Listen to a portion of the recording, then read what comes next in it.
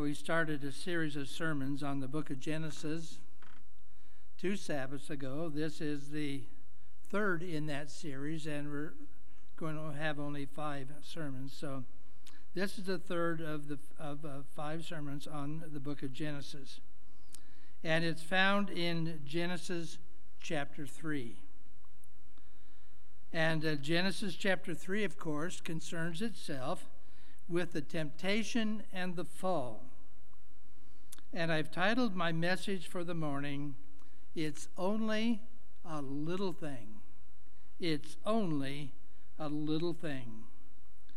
And for our opening passage of Scripture, we're going to read the first 7 verses of Genesis chapter 3, which says, Now the serpent was more cunning than any beast of the field which the Lord God had made. And he said to the woman, Has God indeed said, You shall not eat of every tree in the garden? And the woman said to the serpent, We may eat of the fruit of the trees which is in the midst of the garden, but of the fruit of the tree which is in the midst of the garden, God has said, You shall not eat it. Don't even touch it, because if you do, you're going to die. So, don't eat it, don't touch it, lest you die. And the serpent said to the woman, You will not surely die. For God knows that in the day that you eat of it, your eyes will be opened, and you will be like God, knowing good and evil. So when the woman saw that the tree was good for food, that it was pleasant to the eyes, and a tree desirable to make her wise, she took of its fruit and ate. She also gave to her husband who was with her, and he ate. Then the eyes of both of them were opened, and they knew that they were naked, and they sewed fig leaves together to make themselves coverings. I seriously doubt that fig leaves are going to cover what they've just done. Before we get too deeply into our study this morning, we ought to make some observations that will add to our understanding of Genesis 3. The first observation is that man did not have inherent life. I hope you caught that. Man did not have inherent life. And this is to say that he was not immortal. He did not have life within himself that would sustain him forever. This, by the way, was as true of his spiritual life as it was of his physical life. Therefore, from the very beginning, because he didn't have life within himself, he must have access to an external source of life. And this, of course, was the purpose of the tree of life there in the garden. As long as he had access to it, he could partake of it, and through it, he could continue to live. It was the tree of life that kept him alive. He was immortal only as long as he ate from the fruit of that tree. And the point is that he must remain in close proximity to the source of the tree. Because if he wasn't within the proximity of life, then he would begin to die. He had to stay near the tree. It was the tree of life. He couldn't wander away from it, because to wander away meant death. And it's more than significant that the first statement of the doctrine of an immortal soul was made by the tempter. It was the serpent who said, You shall not surely die. This statement was at the heart of the temptation and was in direct contradiction to God's word of warning. If you eat of it, if you touch it, you will die. No, said the serpent, you will not surely die. God has said that in the day you eat, You will die, but don't believe it. I'm telling you something else. Man was not immortal, and he still isn't. And in order for him to retain the potential for immortality, in order for him to retain the potential for immortality, he needed to do that which would allow him to remain in the garden so that he could have constant access to the tree of life. Quite simply, he needed to obey God. That has never changed, my friends. If we expect to have immortality granted to us, we need to stay close to God. We need to believe him. We need to trust him. We need to obey him. Now, our obedience doesn't save us. We're saved by the grace of Jesus. But it keeps us in proximity, close proximity, to the source of life that we need. And if we disobey and walk off, we cut ourselves loose from the one who can grant us eternal life, Jesus Christ. In the day that you eat thereof, you will surely die. That's the first observation. Man did not have immortality in himself. The second observation that we need to make is the one that we've just alluded to. And that is that in Genesis 3, sin is pictured as disobedience to God. When God said, "Don't eat of the tree of the knowledge of good and evil," that appears like a very arbitrary ruling, about as arbitrary as you can imagine. There was nothing wrong with that tree. If God had permitted them to eat from that tree, they could have eaten, and nothing would ever have happened to them. There was nothing in the fruit itself that caused them to begin to die. The only thing wrong with eating from that tree was that God said, "Don't do it." There is no other principle involved. And the message is loud and clear. To disobey God is to commit sin. But I ask, doesn't God have the right to be arbitrary? He is, after all, man's creator. He's the one who made man, and therefore he has the right to determine what man's code of conduct should be. Obedience will not save us, but disobedience may very well cause us to be lost. The Creator, in fact, is the only one who deserves the right to tell us how to act. Don't let anybody but God tell you what is morally right and morally wrong, and you can find that in God's Word, the Bible. Don't let anybody tell you what is morally right and morally wrong. To him alone belongs the authority to say, "You may freely eat," or "You may not freely eat." That prerogative belongs to God alone. The third observation we need to make deals with the tree of knowledge of good and evil. Satan, through the serpent, told Eve that if she were to eat of that tree, she would become as God, knowing good and evil. God knows the difference between the two. God knows the difference between good and evil. He certainly knew it.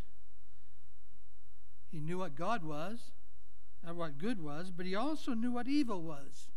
Not because he participated in evil, but because he had witnessed the fall of Lucifer and the war in heaven. He knew firsthand that evil is not a good thing, no matter what we think about it. Prior to the fall, Adam and Eve knew only good. After the fall, they learned evil as well. But because they were made in God's image, they were free moral agents, and therefore God permitted them to make that choice. God did not attempt to withhold this knowledge from them. Had they not been free moral agents, God could have prevented them from the opportunity of learning what evil was by going to the the tree of the knowledge of good and evil. But they were free moral agents. God said don't do it, but it was their choice. They could if they wanted to, and they did.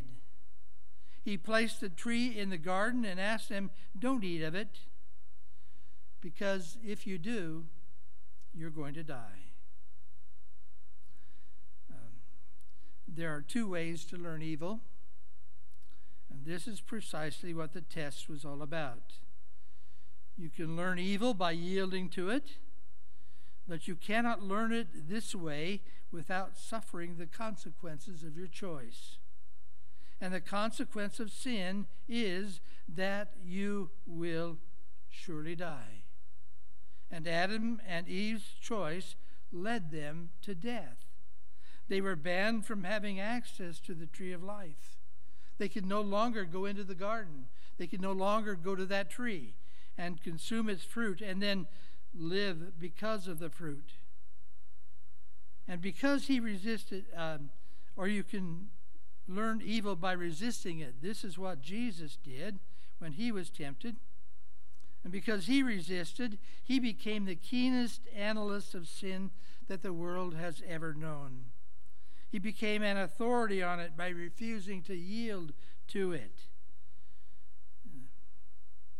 Unfortunately, I've heard it, and probably you have too, that there are those around today who will tell you that you cannot know sin unless you try it, unless you dabble in it, unless you get involved in it, unless you discover what it is firsthand.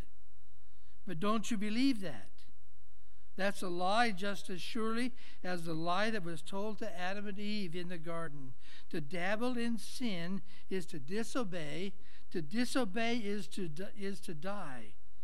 To resist is to obey, and to obey is to live. The wages of sin is death, but the gift of God is eternal life. Now, let's take a closer look at the circumstances surrounding the temptation and the fall. Chapter 3, verse 1 declares that the serpent was, quote unquote, more subtle than any beast of the field. And so he was. That's revealed by the question that he asked Eve. You see, his question, did God say that you shall not eat of the tree? That could have been answered truthfully by either a yes or a no, depending on how you understood the question. The question might mean, did God forbid you to eat of the trees? To which the answer then would have been no. God had graciously provided in the garden a great abundance of trees that were there to meet all of their needs, all of their physical needs. Or the question might have been, did God forbid you to eat from any particular tree? And the answer then would have to be yes. God did forbid that. But Eve responded first by telling of God's generosity in giving all of the trees for food. All that is, except one. And this should have told her of the great love that he had for her. Had he not loved her, he would never have provided so generously for her needs. He had done everything for her that he could possibly do to satisfy her needs and to minister to her wants. God is love, and he graciously provides. He had withheld from her nothing that would make her healthy, happy, and holy, which is another way of saying that Eve absolutely had no reason to yield to the temptation of Satan. There was absolutely no excuse for her to sin. She was a perfect being in a perfect environment with every need supplied. Her sin was absolutely without excuse. There was no reason at all for her to disobey. Well, it's only a little thing. It's not going to matter much. Just a little thing. But in the temptation, Satan told two lies. The first was that she would not die.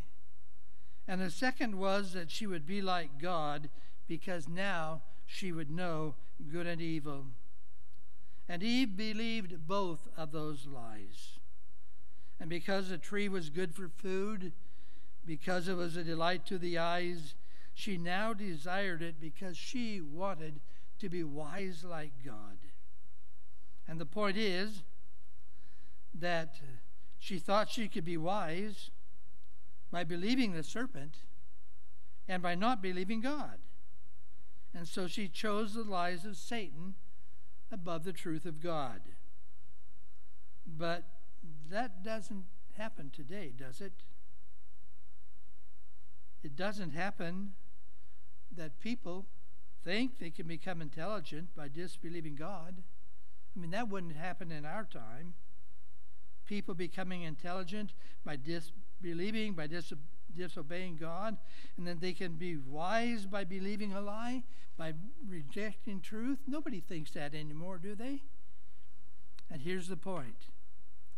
Disbelieving God is the very essence of sin. Listen to my favorite author. Eve really believed the words of Satan, but her belief did not save her from the penalty of sin. She disbelieved the words of God, and this was what led her to fall. In the judgment, catch this, in the judgment, men will not be condemned because they conscientiously believed a lie, but because they did not believe the truth of God, because they neglected the opportunity of learning what truth is. And notwithstanding the sophistry of Satan, to the contrary, it is always disastrous to disobey God. It is a sin to do so. And I would suggest that disbelieving God does not make one very wise. It does not. In fact, I'm going to suggest to you that not to believe God brings about true ignorance. Do you really believe in your heart? Do you really believe that you know more than God? And that your wisdom can cause you and empower you to disobey him? Do you believe that? But Adam's fall is quite another story. Verse 17 of chapter 3 implies that he was convinced by what his wife said. And when we talk about Adam, we really could build quite a case for him. We could suggest, and it would be true, that Adam acted out of love. And what higher motive can be found than the motive of love? We could say, for example, that his love for his wife was greater than his love for himself, and that he joined her in the fall as a self-sacrificing gesture of love. He didn't want her to face the consequences of disobedience alone. Give me the fruit, I'll eat it too. And after all, really, it was just a little thing anyway. And we stand back and say, what great love. Adam had it. Great love. And yet it only serves to emphasize the fact that disobedience to God is sin, regardless of the motive that prompts it, even the motive of love. And the consequences of sin are still the same. To disobey is to die, for the wages of sin is death. The truth of the matter is that he loved Eve more than he loved God. That's the truth of the matter. And Jesus said in Matthew 10, verse 37, that if you love father or mother, son or daughter, more than you love him, you're not worthy of his kingdom. Ah, really? It's just a little thing anyway. Can't be that many consequences to it. But let's take a look at some of the consequences of that little thing. And some of the consequences were immediate. For example, Satan had told them that they would be like God, knowing good and evil. And immediately, one of the consequences of the fall was that they had an influx of knowledge, an increase of knowledge. Now they learned, for example, they didn't know it before, but now they learned that they were naked. But I ask, did the knowledge of their nakedness make them any wiser? Did it make them more like God than they were before? And the answer is to the contrary. Now they were less like God than they had ever been before. And that's still true today. You do not become like God by sinning. You don't. You become less like him by refusing to yield to temptation. You become less like him by yielding to temptation. All that happened was that with that knowledge of their nakedness, then that produced shame. It because they were shameful that they made the fig leaf garden. And again, I doubt that those fig leaf garments, and again, I doubt that those fig leaves would cover much. But after all, it's just a little thing anyway. And now they're ashamed. And now they have fear. Now, instead of looking forward to their appointment with God, they are afraid to meet him when he comes to the garden to visit. They had always anticipated with delight the time that he spent with them before. But now when he comes, they do all in their power to escape his presence. Things are no longer the same between them. The relationship between them and their Creator has been severed. They are not like God at all. He is holy, and they are sinful. And now they do not want to be in his presence. So when he comes to seek them out, they hide in the garden. Nakedness, shame, fear. They had indeed increased their knowledge, but it was not for the better. Sin is never for the better. It always severs relationships. But it's only a little thing, just a meager thing after all. But the Bible says that it is our sins that separate us from our God, and that's not a little thing at all. It, in fact, is very, very large indeed. And then, of course, they learned how to shun responsibility. The man blamed the woman, and the woman blamed the serpent. In essence, they were trying to place the blame on God. The woman said, "Whom thou gavest." The serpent, "You created. He's the one that beguiled me." I have a confession to make. This is what they say. I have a confession to make. It wasn't me. They did it. They did it, not me. But no matter how you cut it, Adam and Eve were moral beings created in the image of God, and their disobedience was an act of their own free will, and they are responsible for the choices they make. They must suffer the consequences of their actions. But there were also some long-range consequences. And the first of those was the curse. The Bible says that it was to rest upon the serpent. The curse was the most clever and ingenious of all the creatures was to become the lowest among the animals. He must now crawl on his belly and eat dust. And further, there would be enmity between the serpent and the descendants of the woman. By the way, that's still true, because to this very day I hate snakes. How about you?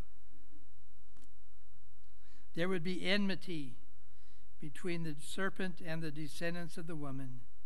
And in this strife, the serpent would be at a disadvantage, for he would be able to reach only the heel of the man, whereas the man, Jesus, would be able to crush the head of the serpent. But you cannot place moral responsibility upon a snake, for they are not moral beings. The curse, therefore, must be understood as being directed against the power which used the serpent as his medium.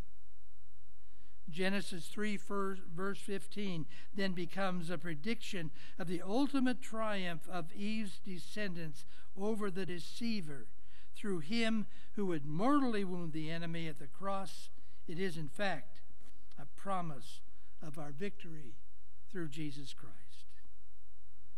But the curse also extended to Eve. Prior to her sin, she had been equal to her husband, but now she must be, quote unquote, in subjection to him. Don't ask me what that means, please. I don't know what it means that she would be in subjection to him. And also, from this point on, childbearing would be a very painful process. And then even the ground was included in the curse.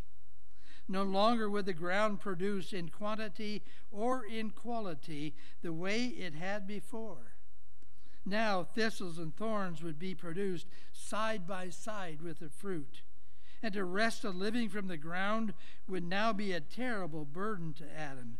And to obtain a complete diet would require that he now eat some foods which before had been reserved only for the animals.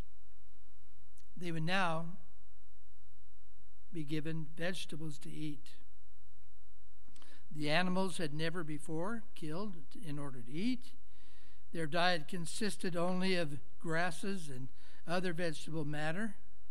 And now, because the ground would not produce like before, Adam and Eve now must begin to eat like the animals. Instead of fruit from the garden, now they are given vegetables to eat like the animals. And furthermore, and this was probably the worst penalty of all, they were now expelled from the garden home, and his dominion over the animals was stripped from him. That's long-range consequence number one. The second long-range consequence of the curse was that their nature had been changed. Well, God, if you'll just overlook this one little thing, I promise that I will never, ever do it again. But here's the second long-range consequence. Listen to my favorite author again. They earnestly entreated that they might remain in the home of their innocence and joy. They confessed that they had forfeited all right to that happy abode, but pledged themselves for the future to yield strict obedience to God. But they were told that their nature had become depraved by the sin they had committed. They had lessened their strength to resist evil. They had opened the way for Satan to gain ready access to them. In their innocence, they had yielded to temptation, and now in a state of conscious guilt, they would never have power to maintain the integrity they had before. Well, it's only a little thing anyway, isn't it? But we have reaped the benefits of our first parents' misdeed. Every child of Adam now has the same fallen nature of our first parents. Paul says, by one man's disobedience, many were made sinners. Maybe it's not such a little thing after all. The third long-range consequence was this thing called death. Death. The day that you eat thereof, you will surely die. Expelled from the garden, they no longer had access to the tree of life, and the nourishment they received from their daily toil would not sustain them forever.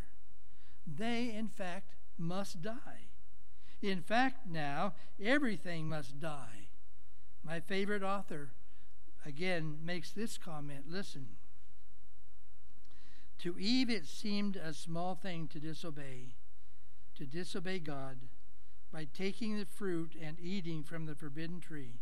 and to tempt her husband also to transgress. But their sin opened the floodgates of woe upon the world.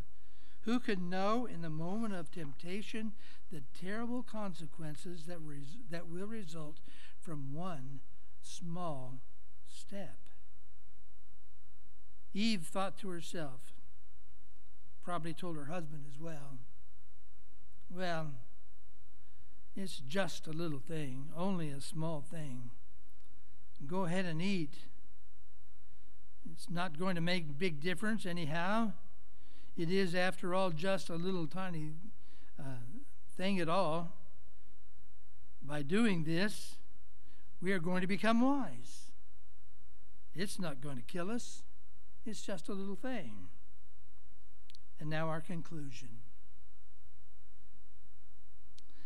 I wonder often if Adam and Eve had known the horrendous results of that little thing, that meager mistake, would they have gone ahead and sinned? If they had known the far-reaching effects of their actions, would they still have yielded to Satan's lies? But the effects seem to be grossly out of proportion to the mistake that they made. It was just a little thing. And the question is often asked, can God be just if he inflicts such heavy punishment for such a minor offense? Let's close by answering that question. Here it is. Listen for the final time to my favorite author.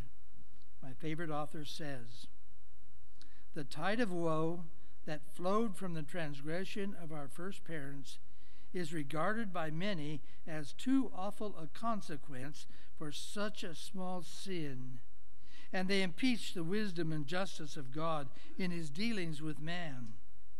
But if they would look more deeply into this question, they might discern their error. God created man after his own likeness, free from sin. The earth was to be peopled with beings only a little lower than the angels, but their obedience must be tested. For God would not permit the world to be filled with those who disregarded his law. Yet, in his great mercy, he appointed Adam no severe test, and the very lightness of the prohibition made the sin exceedingly great. If Adam could not bear the smallest of tests, how could he ever have endured a greater trial? Had some great test been appointed him, then those whose hearts inclined to evil would have excused themselves by saying, well, this is just a trivial matter, and God isn't particular about little things after all.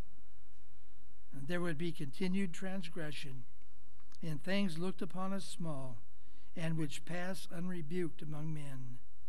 But the Lord has made it evident that sin in any degree is offensive to him. The final and ultimate answer to this question is that little thing, that small sin, that meager fall, actually cost the Son of God his life on a cruel cross. It's not a little thing. It's not inconsequential. The wages of sin is death, but the gift of God is eternal life. Christ died on that cross that we might enjoy life everlasting. Father, the fall in the garden was not inconsequential.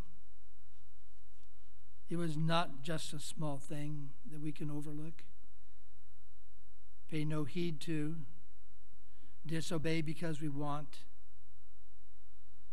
There are consequences to those choices. And one of the consequences was that it cost Jesus Christ his life on a cruel cross.